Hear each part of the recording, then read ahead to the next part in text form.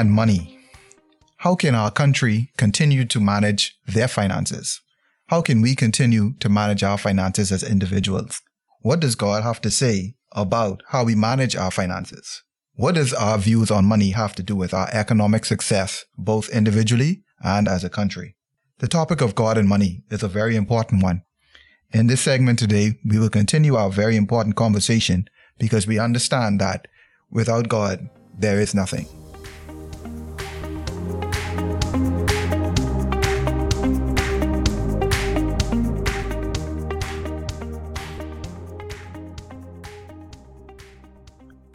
Good day, everyone.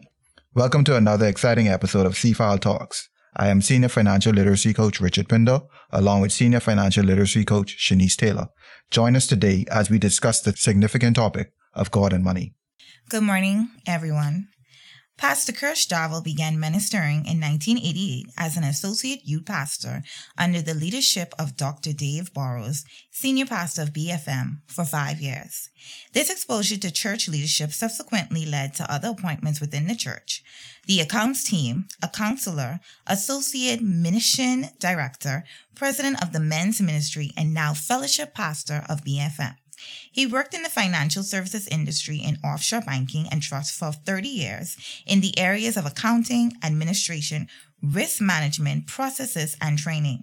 As fellowship pastors at BFM, Kersch and Suzette continue to lead and inspire, drawing on their extensive experience in both ministry and finance. The couple has 2 adult children, Ashley Brittany and Eric John. Welcome to the show, Dr. Darville. It's good to be here. So, Pastor Kersch, we are continuing our conversation on God and money. And what we were discussing is a little bit about who you are. What we would like to discuss is a little bit about who you are and your background. Of course, from your bio, we can tell that you do have a financial background. And we just wanted to kind of give the people an idea of who you are. Yeah, well, my financial background started all the way back coming out of high school. I worked for a bank called the People's Penny Savings Bank, so I date myself. Definitely. Before we started, I was sharing with your co-host that I joined there straight out of high school, and it was a Bahamian bank. So I worked, first of all, starting off at a Bahamian bank, People's Penny Savings Bank, going on to a U.S. bank, Chase Bank, and then another bank, a Canadian bank, and then on to a Swiss bank. So I've had a history of working with a number of banks, but my journey in banking started from high school studying accounting. So the funny thing about, and this for the young persons out there, is sometimes in school you don't know what you want to do, you know? And here I was coming out of high school and I passed GC accounting. Never thought I had any love for this thing, but I passed it. You know what I mean? Didn't study for it. In fact, let me tell you the joke, Rich. I literally, on the day of doing my GCE, was the first time I opened my textbook. Oh. Okay? And I remember... I don't know if that's the story we want the young I don't know, yeah, but I'm telling you the truth. I'm telling you the truth, man. I actually was trying to peel the pages open. They were still stuck together. Oh my goodness. But I had a teacher in school who used to give us a lot of past papers. He spoke and we did a lot of practice exercise in the class.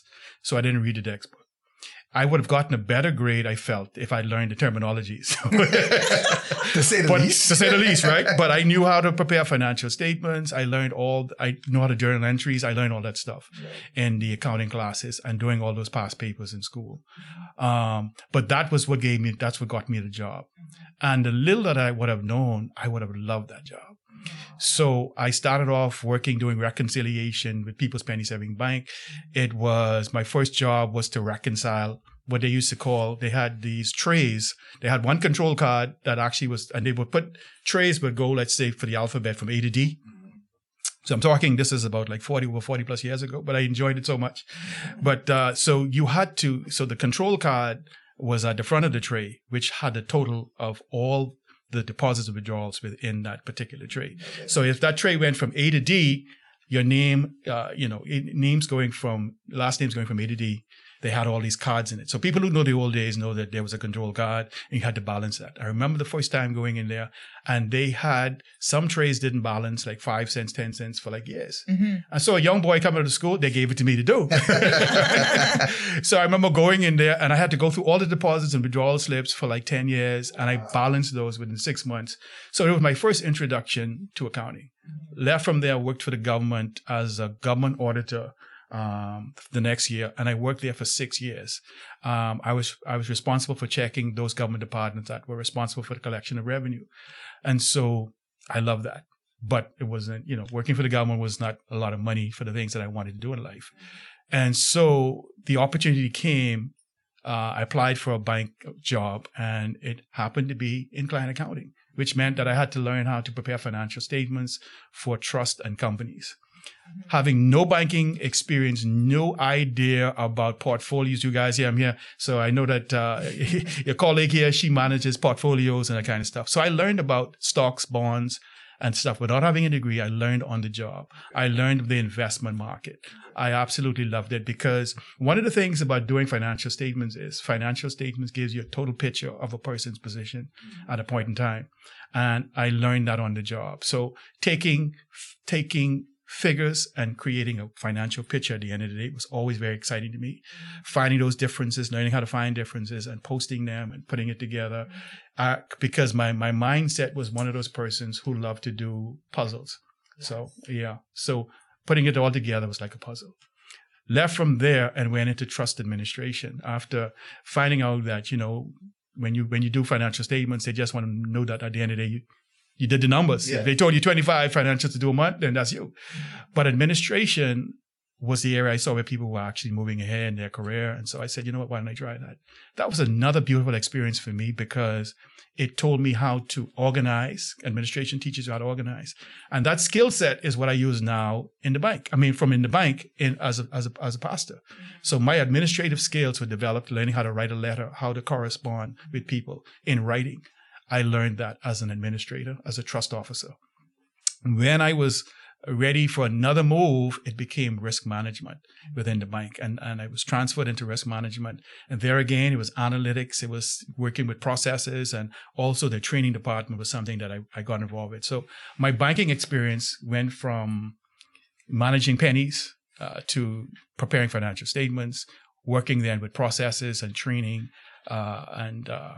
and that journey for me gave me a total financial picture. When I was 19, 20 years old, I never forgot a friend of mine. We were both studying for our A-level at the time. And our journey, we said, was this. I said to him, I don't know if I want to work with people. I don't necessarily want to be somebody who's in charge of managing a team. Just give me processes. You know what I mean? I just want to manage the process. And as a 19, 20-year-old, I was actually predicting my future.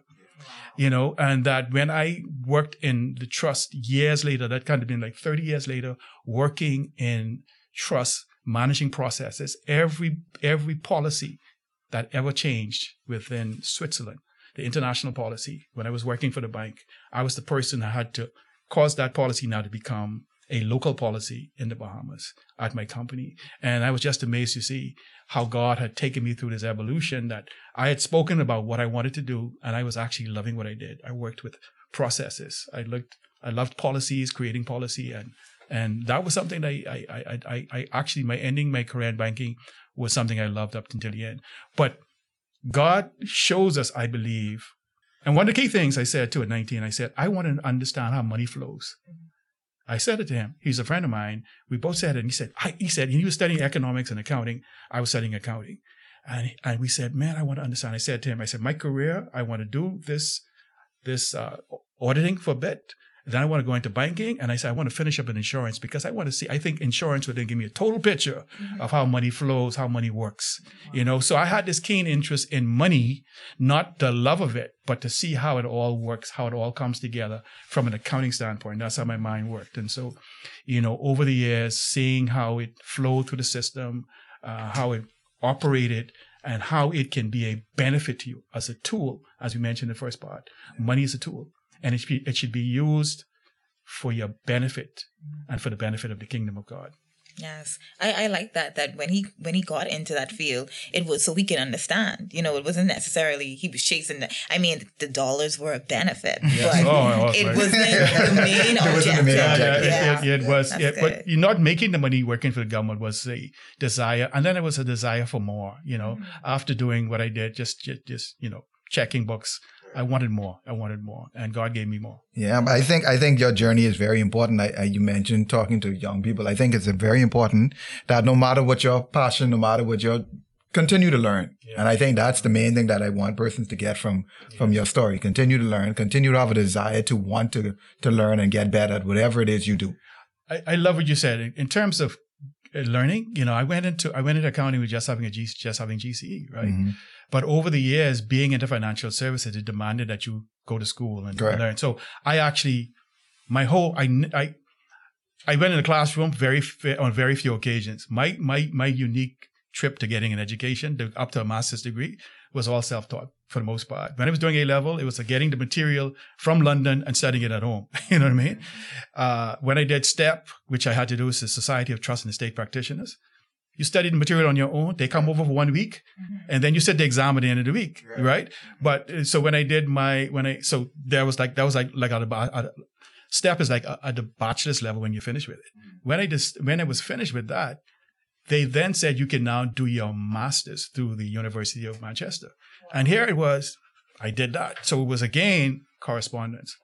I believe that people have to find, and in this day and age, you can learn online, you get anything, you know what I mean? I think the great thing about it is, while you're learning, I got practical while I was learning.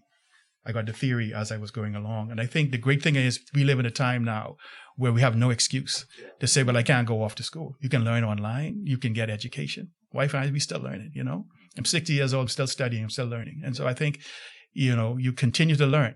Mm-hmm. So how is your views, now that you're now a spiritual leader, you're a fellowship pastor, how has your views on money changed? I think I understand more of what God intended when it came to money. Because all the way back, as I mentioned in the first one, when you look at when God said in Genesis chapter 1, verse 28, he says he wants us to be fruitful and to multiply. And it means then that no matter where you start in money, long as you don't make it a God. Jesus says these two things you'll serve. Either you serve God or you'll serve money. And so we've got to make sure that we serve God with our talents, with our abilities, and money will come. And money then, when it comes, must be managed. It must be used as a resource to help ourselves, to help our family, first and secondly, and also to help others. So money is a tool to be used never to hoard to yourself. It is to be used, the portion. In fact, God says what? Take 1/10 of it to give back to him. Right? So that's an automatic. That's not what you think, it's to give back to his church.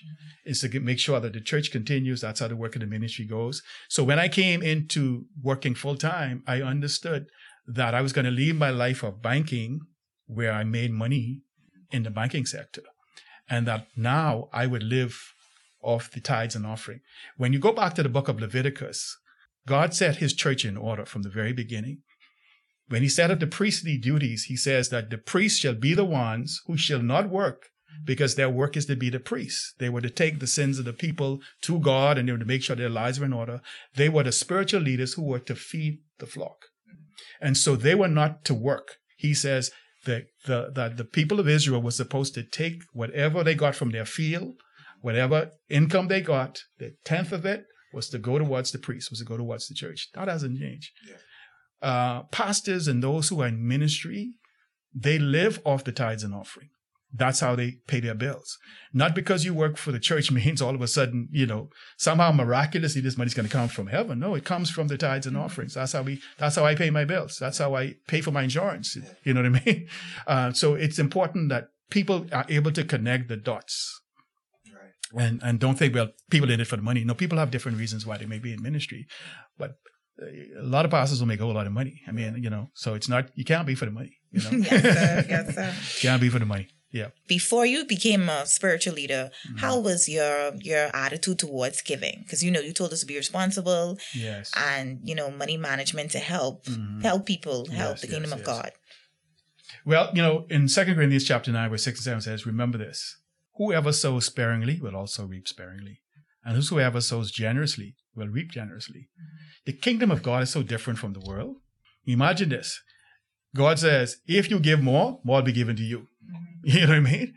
So in the kingdom, I had learned before coming in what it was to give. Not just tithe, just to give. Just to give to people is something that you sow, and in giving, and tells you not only that, when you sow, cast your bread upon the water, and when you do, you cast it to many different people. You give not just to one, you give to a lot of different people, because you never know which one's going to come back to you. It's so amazing, I don't want to talk my pastor's business, but I can say it anyway today, because he did it in secret, right? My wife this year found out that she had cancer. Okay. Beginning of the year, on January 15th, she found out she had cancer.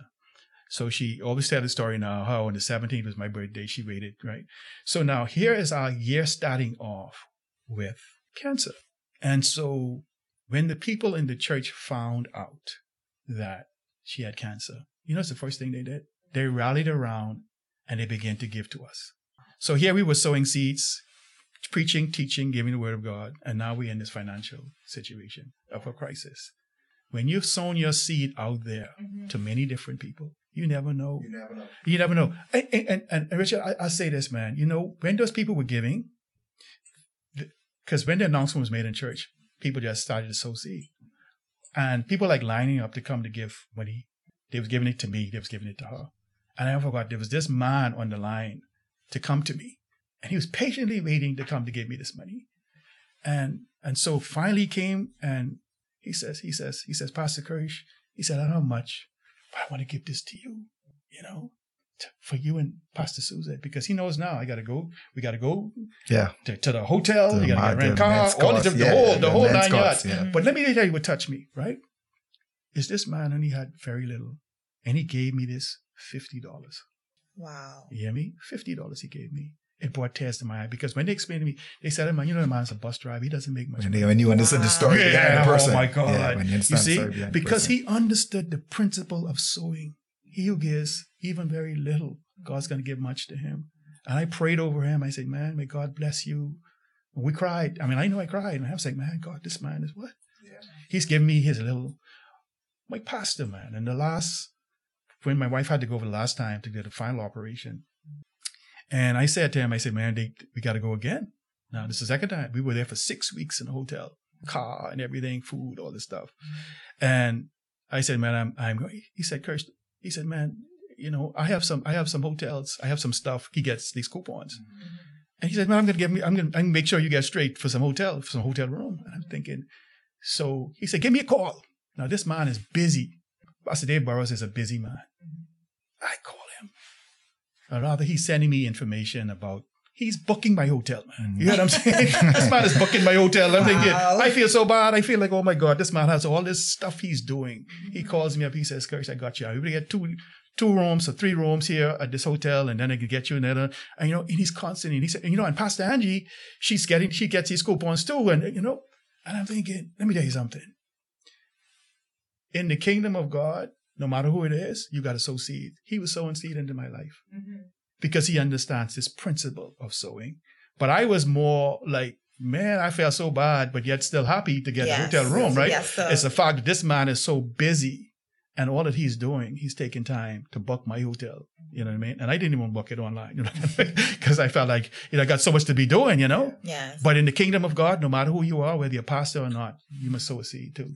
And I think that kind of ties into something else that we want to talk about, because a lot of persons battle with that, because they're trying to balance their own financial stability versus being a giver, being a sower. Right. And so what do you say to the persons in that situation where they're trying to balance their own needs? And they have hardships. And their own hardships, right. Yeah. Well, the Bible has many, many stories about people who are in hardship. We had a woman one time, she says, I only got a little bit of flour. I only got a little bit of, this that I have. And she said, I want to bake a bread, and then me and my son, we're just going to die. But the prophet was there. And he said, he told him, make it for me. You know what I mean? What you have, make it for me. But the thing is, she gave her last, and God gave back to her. Sometimes, and when Jesus one time was in the temple, there was a woman who gave the very last little that she had. And she gave more. And Jesus says, she gave more than all those people who were giving out of their excess. When you sow, you're sowing to the king. And there's a scripture that says, in Proverbs chapter 19, verse 70 says, whosoever is kind to the poor lends to the Lord, and he will reward them for what they have done.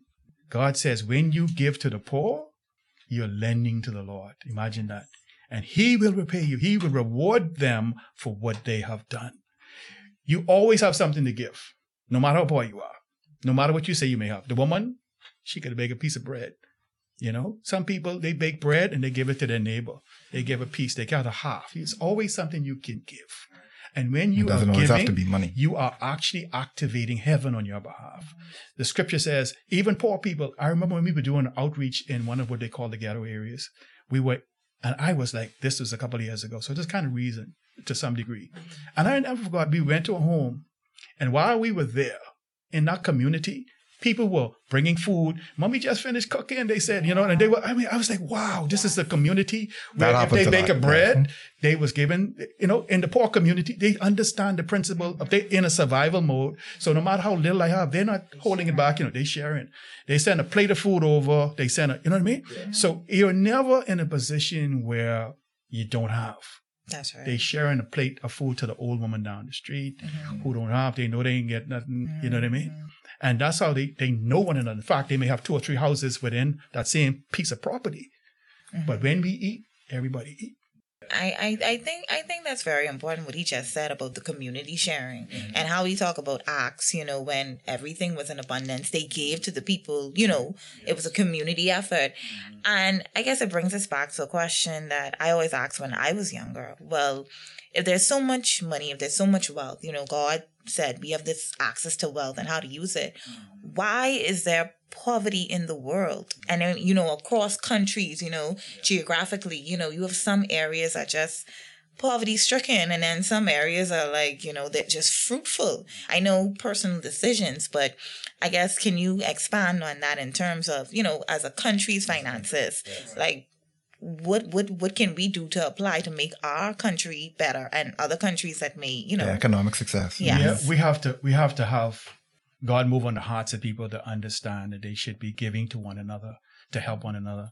I know when in 2019, when we had the hurricane, I never forget, man, we were, you know, we have all of our executive pastors, the leaders in the church. We would have a meeting. And I remember in one of those meetings, my wife made a statement. She said, I want to be able to give. This is right after the hurricane. She said, I want to be able to give, to feed 1,000 people per week. This is what she said. She put it out there. This was like Thursday. We have a meeting on Thursday. She said, I'd love to be able to give meals to 1,000 people. And I was on the call. We were all, you know, we were on a Zoom call. And I went, oh God, I wish she'd said that to me before she made that statement in this meeting. You know what I mean? And I was feeling like, oh my God, because 1,000 just seemed like a large number. A large number. Just seemed ridiculous to even say it, right? Do you know that Monday, the Red Cross called her? None of us called her for whatever reason. They called her and said to her, we would like for you to be able to open up the church so that you can be the person responsible on BFM to be responsible for feeding the community. It's a government program that we're operating through the Red Cross. And so we'll be able to feed 1,500 people. Wow. So here it was, God had dropped into her heart the desire to give to 1,000 people. And she in that meeting was saying how she think it should operate. She was saying they could pull up. She already had in her mind. Right. He gave her a vision as to what can be done. God speaks to people, tells them what to do to help people. The question is, are we listening? You hear what I'm saying? So you in a poor country, God is always wanting to feed and take care of the poor. I want you to understand this though. Jesus made a statement. He says the poor will always be with you. The way you deal with poor people is you always train poor people how to come out of their poverty. Jesus said, the Spirit of the Lord is upon me. He has anointed me to preach the gospel to who? The poor, to the oppressed, right? Why do they need the gospel? Because they're poor. How are they poor? They're poor in their mind. In their mind, mindset. In their mind. Absolutely. So the mindset of a person who is poor, Jesus says they are oppressed. They are under a spirit of oppression. They're under a spirit of poverty. How do you break that? Is you change their mindset. You give them the idea that God wants to help them and God wants to improve their situation. You train and you educate them how to improve, to use what's in their hand. What has God given you to do? What is your gifting? And you help. That's where the church comes in. The church trains and develops people to understand that every human being was born with a gift to be used to take care of their life. You have to discover what that gift is so you don't be poor no more. To give people money, just like Jesus did, he fed the 5,000. You know what? Next day they come looking for food again. You see what I'm saying? Poor people, you should never really give to poor people on a continuous basis. Why are you giving to them? You're training them. You're developing them. You're helping them how to take care of themselves. Well, people used to say, teach them how to fish, and you never. I was thinking it. I was thinking it as you were telling me. Yes. You train people how to take care of themselves rather than giving to them. A society who gives to the poor is setting themselves up for failure. Wow. Yeah, I think it's so important because one of the things that when we talk about our country, we talk about our nation and the various things that are going on.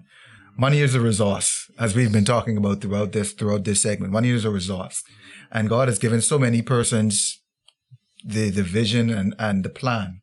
And so once we figure out a way individually, it starts with us individually, and how we can manage ourselves, and then how we can manage the vision that God has given us. The money is there. The money is always there. The money is there. And he's never gone anywhere. It's not left the earth, as the Bible says, right? Yes. And so it's so important that we start individually, and then we can apply it and take care of others. And each one help one, as the saying goes, because then our nation can benefit from that as well. You always start with taking care of those in your immediate, and then you go from taking care of others. Always start, And then the Bible tells you if he doesn't take care of his own, it's worse than the infidel, worse than the sinner. Absolutely. So, Pastor Kersch, are there any final thoughts you want to give us on God and money? I think what is important for us to understand is, as we stated in the beginning, money is a tool. Mm-hmm. Never let money rule you. Mm-hmm. It's either you're serving God or you're serving money. Let it be an opportunity so you can serve it to the world and those around you. Mm-hmm. When God blesses you, always be thinking about, again, how do you meet your needs first, that of your immediate family, and then you always look towards others.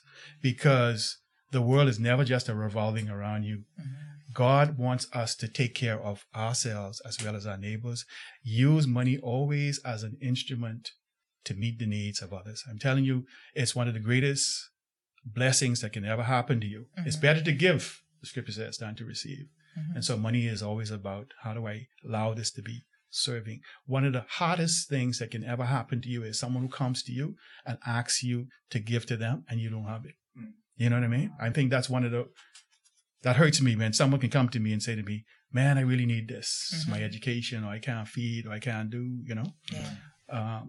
But always be thinking, Lord, give me more so I can give more.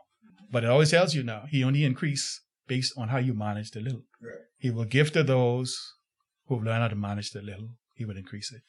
Thank you so much. Thank you so much. Yes, thank you, Pastor Darville. And the takeaway for me was you always have something to give, even in the little that you have. So that really touched me.